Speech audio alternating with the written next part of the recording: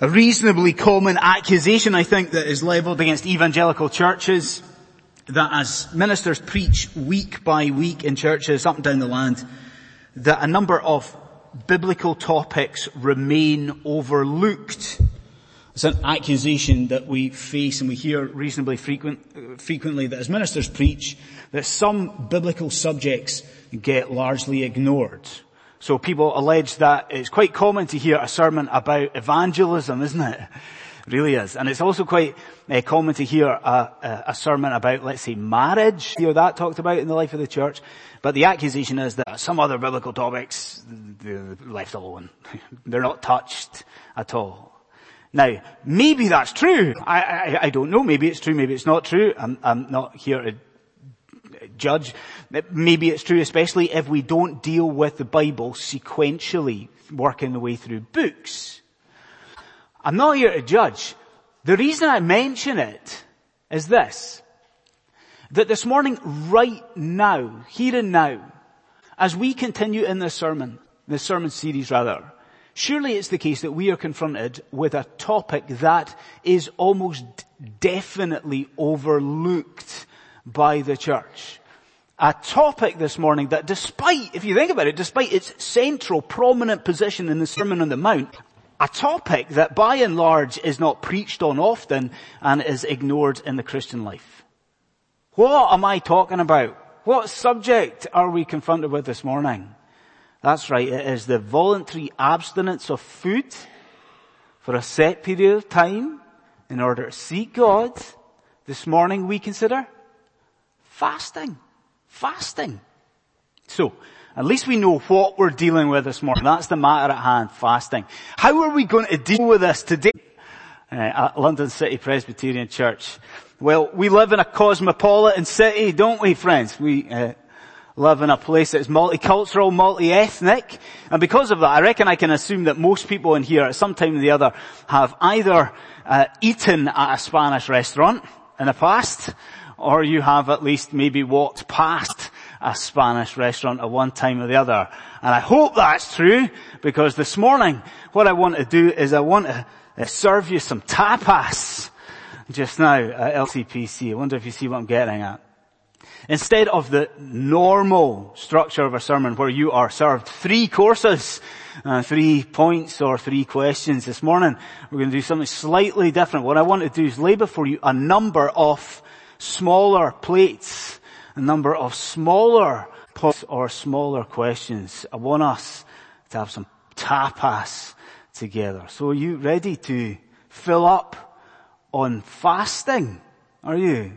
Well, please turn with me in your Bibles to Matthew 6. Ensure, young and old, that we have God's Word in front of us. Matthew 6. The first plate of tapas, the first question is this.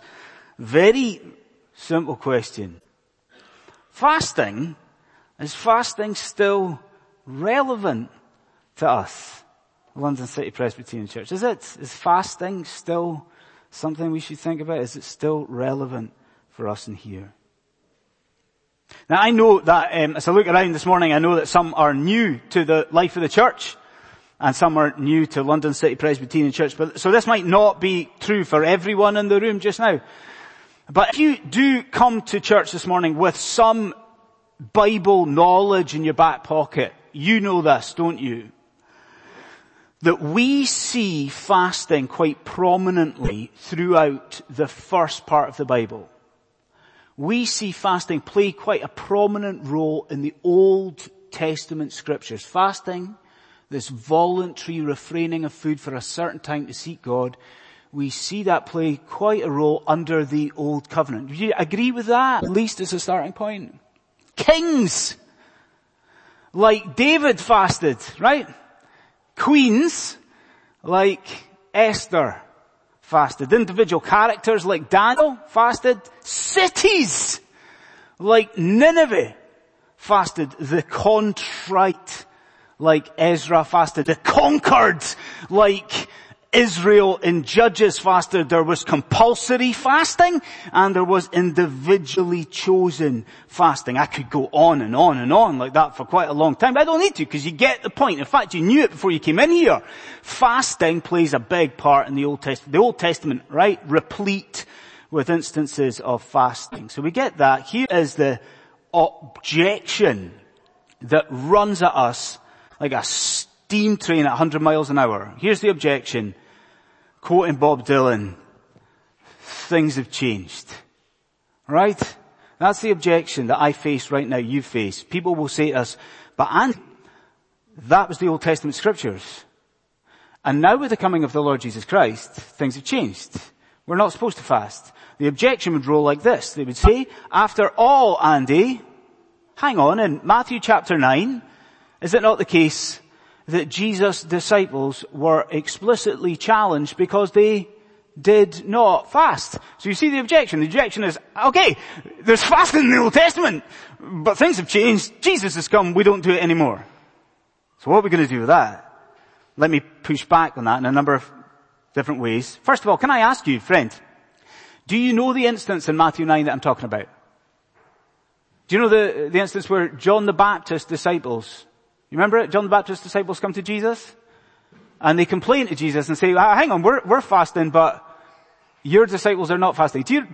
Yes, nod with me. We know that instance? Yes, we do. We do. Can you remember what Jesus says to those men? He says this.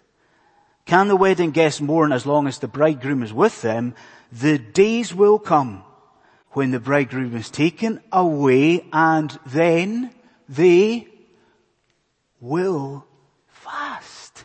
So do you see, we have immediate expectation from the Lord Jesus Christ that when he ascends to glory, there's the expectation that his people, his followers, his disciples, they will return to fasting.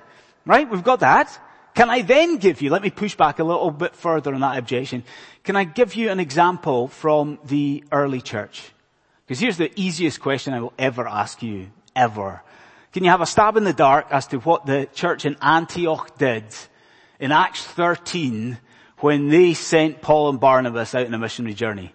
Any guesses what the church in Antioch did in Acts 13? And something that should maybe send shockwaves around our church as we appoint new office bearers in the coming weeks. What did they do before they commissioned these men, Paul and Barnabas? They fasted, didn't they? We've got the example of the early church. And then, I think most convincingly, we have got the evidence of the text. Can you look down with me at verse 16? Look at verse 16. What's the second word of verse 16? Do you see? Okay. When you fast. Then look at the second word of verse 17. What does Jesus say? He says, when you fast. Friends, it's simple in a sense, isn't it? It's a shocking thing though. There is in scripture the clear expectation from our Lord that you and I, at some points of our lives, we will refrain from food, we will abstain from food, in seeking God. So what is the answer? Our first question. Is fasting still relevant to you? Is fasting still relevant for London City Presbyterian Church? What would you say? You would say with me, yes, it is. Would you not? So we are in this nice little Spanish restaurant and we've eaten our first plate of tapas. The waiter comes, he takes away your little plate of food, you finished it, he returns beautiful silver service to your table, he lays down a second plate before you, you look down, what is the second question? It is this.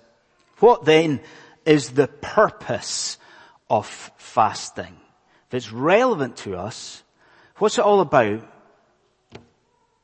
What's the purpose of fasting? So we've seen, if you're following me just now, that the Old Testament scriptures, but I'm arguing that all of scripture shows us examples of the people of God fasting. What I want you to appreciate is that not everybody in the Bible fasted for the same reason. You understand?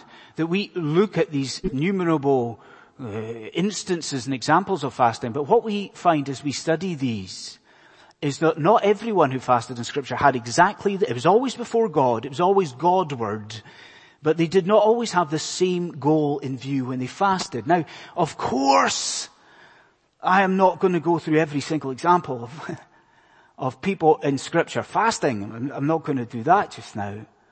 Instead, what I want us to do is just to think about the two main reasons that the people of God fasted in His Word.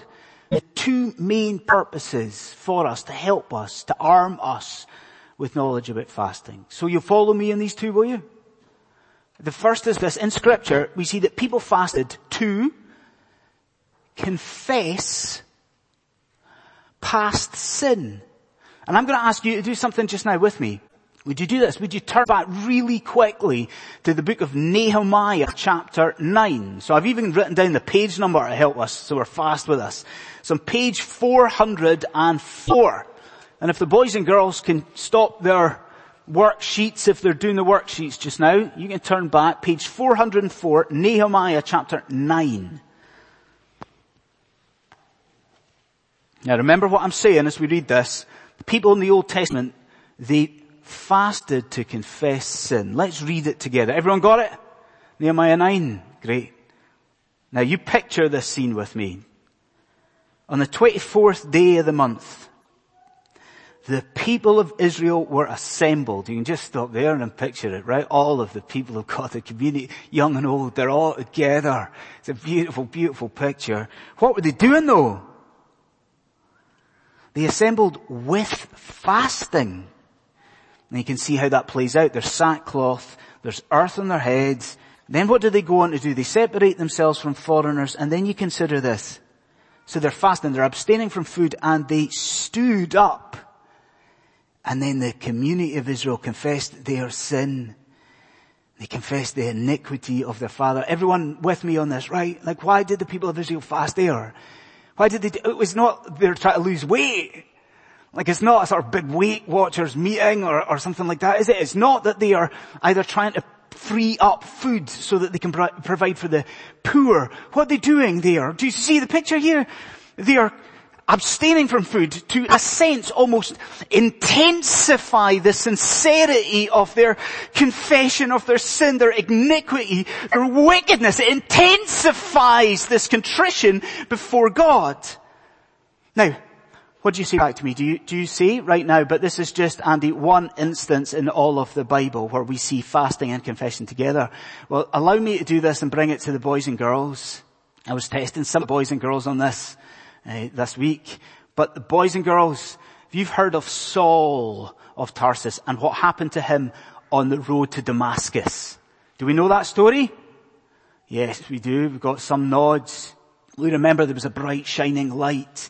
The Lord Jesus appeared to him, and we remember that Saul is converted. He turns away from his persecution of the church. You know that story. So I'm asking you, do you remember what Saul does? Do you? And he is blinded by this light on the road to Damascus. He goes to a house. He's full of contrition, repentance, and then you are told this in Scripture, that for 3 full days, Saul of Tarsus, he neither ate nor he drank. And I could spend the next 20 minutes, half an hour going through other examples in Scripture of where you see people like you and people like me come to God in confession, intensifying that sincerity in confession by abstaining from food. Were you with me? They confess, they fast and confess. But I said 2 reasons. So here's the second one. You ready for the other reason that people in the Bible fast? They fast to call to God for future blessing. It was International Women's Day, wasn't it, this week? So I better use a female example from Scripture or I'll get into trouble, no doubt. But we love in here, don't we, the story of Esther, the book of Esther, Queen Esther. We studied it as a congregation a number of years ago. We love that story. I keep banging on that it is one of the greatest stories ever told. Isn't it, the book of Esther? Don't we love it? We know the story. We know how Queen Esther, she battles to free the Jews from that wicked tyrant Haman. Remember the situation? You remember it all? If you remember that story, I hope that you remember the high point of tension. Do you remember this moment when Queen Esther is about to enter the presence of the king and to do so unannounced? Do you remember that moment? Do you remember the backstory? The backstory is that the king has previously killed people who enter his presence unannounced. So Esther is understandably scared. She's understandably anxious about this. Now, here's where I'm going with this. Do you remember what Queen Esther does? At that very point, she's seeking God's blessing on this moment. What does she do? She asks all of the Jews to fast. Like she goes to all of the people, and surely it goes without saying she's asking them to pray and to plead with God. But what does Esther do? She asks all of the community to abstain from food, to seek God's blessing by fasting. You see the idea? Future blessing, a blessing on this next chapter of my life, but through fasting. And then do you say the same thing to me? Do you say, but Andy, that is a one-off instance? But then what is the most obvious thing that I've missed out of this sermon thus far? Like what is the glaring omission from a minister of the gospel this morning? What have I not mentioned? Who else fasted in advance of a critical chapter of their life? You know the answer. What's the answer? Our Lord fasted. Isn't that right? He withdrew prior to his public ministry. He withdrew to the wilderness to seek blessing from his Father. What does he do? He commits himself to fasting, pleading with his God. Friends, I hope you see this. The picture in scripture largely is people fasting in confession of past sin, but also calling out for future blessing. And so I must apply it to you. I beg you to listen to me for a second. Friend, is it the case that there is in your life just now serious, unconfessed sin? Is that true of you as you sit here in this room? There is things in your life. There are past atrocities, past wickedness to God that you have never ever brought to Him. Is that the case for you? Or is it different with you? Are you at this moment at a real juncture in your life? Is that right with you? Are you seeking guidance? Are you desperate for blessing on this new critical chapter of your life? Then listen, I put it to you that you absolutely at this point in your life should be deep in prayer and deep in the study of God's Word. But I'm going to go a little bit further this morning. I'm going to put it to you that perhaps you should consider what we're talking about today. And you should consider fasting, and fasting before your God. So we've had a plate of relevance and a plate of purpose. But as we carry on, third little bit of tapas for us here. What should you and I avoid when we're fasting? Like if we're seeing that it's relevant, we're seeing that there's a purpose behind it, what should you and I avoid when we fast? And with this, after a longer delay than normal, I grant you, we get to our text. So if you look down with me at Matthew chapter 6, you surely, even by a cursory glance, you see what Jesus is doing. Jesus here is not so much concerned with whether you are going to fast. It's quite a thought for us to consider that Jesus expects us to be fasting. He's not concerned about that. You can see even a cursory glance here, Jesus is concerned for the manner in which you fast, the way that we conduct ourselves. So, let's read verse 16 together very slowly, certainly the first part of it. Verse 16. You got it? And when you fast, do not look gloomy like the hypocrites, for they, you see the words? They disfigure their faces. Now, if you've been here for any length of time, if you've been here for any of the recent sermons, you know who the hypocrites are. We've looked in the last few weeks that these are the Pharisees. That's easy. We know that. Knocked out of the park. We're dealing with the Pharisees. That's easy. What's not so easy is to work out and to visualize what is happening. What did they look like? What's the first part of it? They're gloomy. The Pharisees, they fasted like twice a week. And the reality is that they used to basically adopt a fasting persona. You know, they used to dress up with solemn expressions when they fast. That's the first part. That's maybe a bit easy. Look at the second part. Not so easy. They disfigured their faces. We can't be 100% sure about that. That in the original language, it's got the idea of trying to make themselves invisible. So most likely, most commentators will say that it's applying ash. You see? They're trying to cover their heads. Now, regardless of exactly what they look like, what's the most important thing? Why were they doing this? Look at the middle of the verse. Why do they do this? Look gloomy, they cover themselves in ash and dirt. To be seen. To be recognized. And we understand that now, don't we? Like you appreciate what the Pharisees are doing here. The Pharisees want recognition as men who fast. And you can see how it played out. They want people on the street to stop and look and point with awe at these men to see the covering in the head or the ash and say, oh, they're fasting. These must be pious men. That's what these men want, don't they? These men must be spiritual. They must be godly if they're fasting. They did it for show. Now, as we apply that right now, what's the obvious thing for me to say? My obvious thing to say is that this applies to you and me and fasting.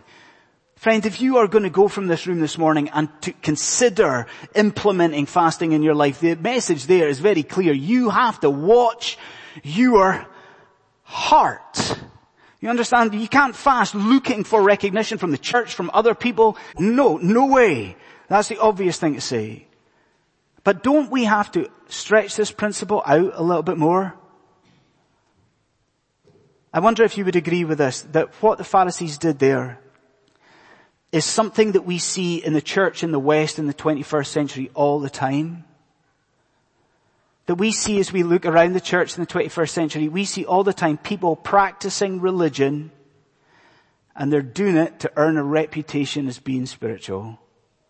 Isn't that what you see when you look around? I mean, think about reformed circles in the West. Think about the very atmosphere in a lot of reformed churches. I mean, certainly the case when I was young in Scottish Presbyterianism. 6 days of the week, I would be surrounded by people who were jolly, fun-loving people. 6 days a week. And then that clock would tick into a Sunday, and what would happen very often? We would see exactly what we see with the Pharisees. And there would be an adoption of gloomy expressions and faces. The clock would turn into Sunday, and suddenly people would trudge to church. People who were jolly, they would have a scowl on their face and they would whisper in certain tones. Now, please do not get me wrong, for a lot of those people that was genuine. But I've got no doubt in my mind for others it was not. And that what was happening there was a concern for a reputation, building a reputation for being spiritual, for being godly, for being a godly man, being a godly woman. And we can't point the finger, but if you know your own heart, what do you see? Man, is it the same with you and is it the same with me? I mean, you know what it's like. Maybe we come to church and we dress in a particular way, and if we were to analyze that, what would we see? We do it to win brownie points with our family or with the elders or with other people. Or, you know what we do? We boast about what we read sometimes. We brag about the latest theology book that we've been reading. We brag about what we do not do on a Sabbath day. And why are we doing that a lot of the time? Do you see the sin? It's exposed. Why do we do it? So often we are concerned for building a reputation for ourselves. What's the question? What do we avoid when fasting? What do we avoid when practicing a religion? We avoid being overly concerned for the recognition from our fellow men. And the fourth plate, the restaurant's clearing near the end of the night, the fourth plate, how then should you and I fast? If we've seen what we're not to do when we're fast, how should we fast? Do you think that as we continue in the text here, if you look down, do you agree that it's quite interesting to see what Jesus does? In a sense, with reverence, of course. We could say to our Lord that we get the idea. Like, we understand from what he has said, we understand that we are not to make a show of our fasting. We could say to Jesus there, at this point we could say we get it. So don't you agree that it's quite interesting to see how Jesus handles this? It is so important, this, to our Lord, that he spells out exactly what he wants to see from you and from me when we fast. So I want you to read it with me. Look at verse 17, please. Verse 17. He's told us what not to do. Now what does he say? He says, but when you do fast, and then he gives you specific instructions, anoint your head. Then wash your face, that your fasting may not be seen. I want to tread very carefully because we are so prone to overreaction, don't you think, in circles like ours? We are adept at pointing out error in other Christians and how other churches practice their religion. We're adept at that. What we tend to do is we react so far from that, react in the other way, that we sometimes stray into error in the opposite direction. And there's a danger of that here, I think. So I'll put it to you. I'll ask you a question. What do you think Jesus is imploring you to do in verse 17? When he says to you, when you fast, anoint your head, wash your face. What do you think we're supposed to do? Are we supposed to engage in special washing ceremonies when we're fasting? Are we supposed to go and buy some special perfume when we're going to fast? I'll just quote you John Calvin. John Calvin says this: Christ does not withdraw us from one kind of hypocrisy only to lead us into another form of hypocrisy. So the idea here isn't that instead of looking gloomy, that we're supposed to adopt a really stupid smile when we fast. It's not the case that instead of putting ash on our faces that we're supposed to dress up. What is the idea before us? The Lord surely saying to us, do nothing special. Isn't the idea? Isn't that it? Jesus said to us, when you fast, do as you usually do. Like, do your normal cleansing routine, do your normal process of hygiene, do nothing special. And then we look to see, well, why, Lord? Why? And he tells you in verse 18, that your fasting may not be seen, but may be seen by your Father in secret. And I think that's it. That's the heart of it. That's the beating crux of this section of Scripture. What is Christ saying? What does he want from us? He wants us to see that this is before our God. That when we fast, it is not a matter for you and the world. It is not a matter between you and the church and you and your family and you and your friends.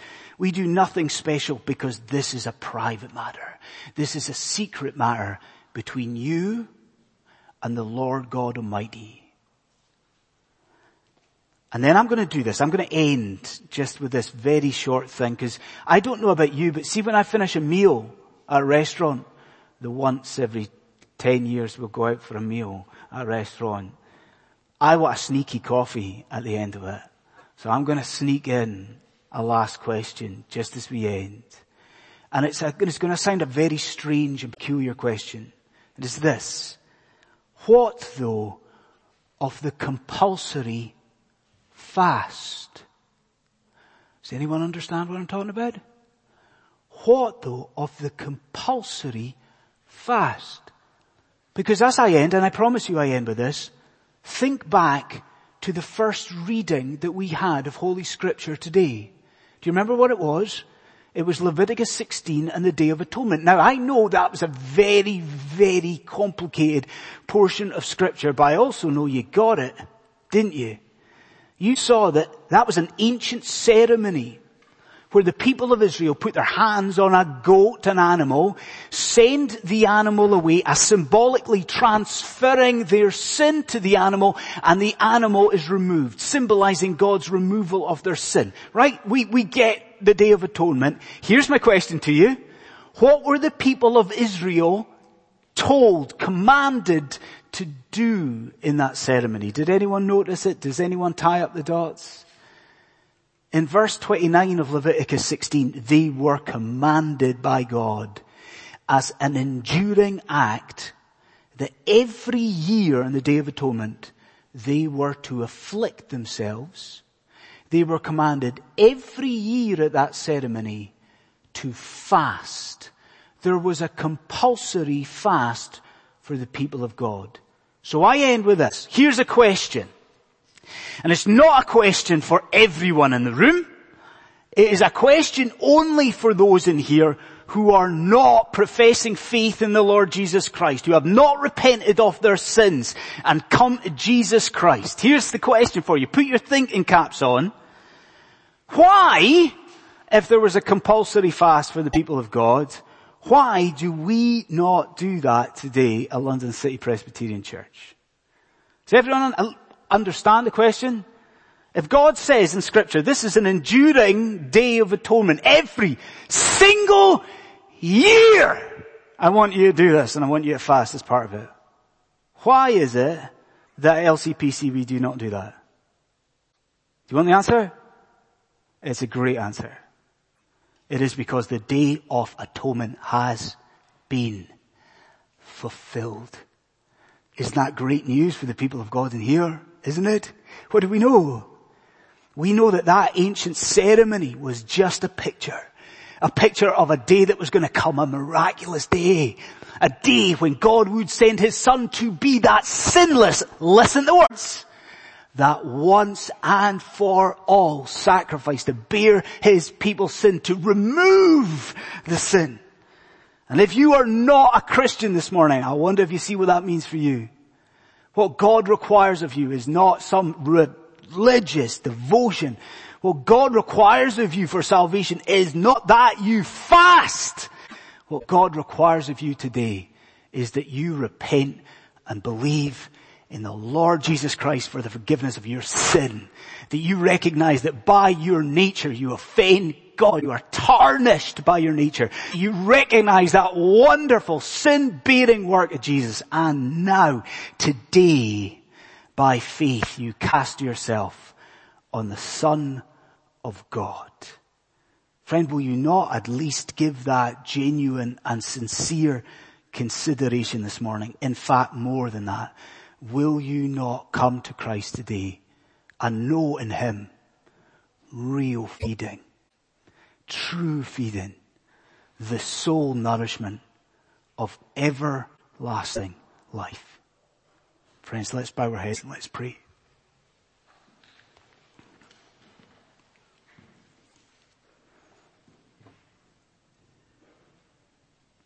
Gracious Father, we come to an end of this section of the Sermon on the Mount this morning. And we're thankful for the way that you have in the past taught us about the heresies in the theology of the Pharisees. We thank you now that we've looked at 3 sections where their practice is contrasted with what you long to see from us, your people. So we thank you for that. But more than that, we thank you for what awaits us through the Lord Jesus Christ. We thank you that by His sin-bearing death, by repentance and faith in Him, by all of your grace, in the future we will not fast, but we will feast. And we will feast together as the covenant community in heaven above. Lord, we pray these things, worshipping you as the God of redemption. And we pray in Jesus' name. Amen.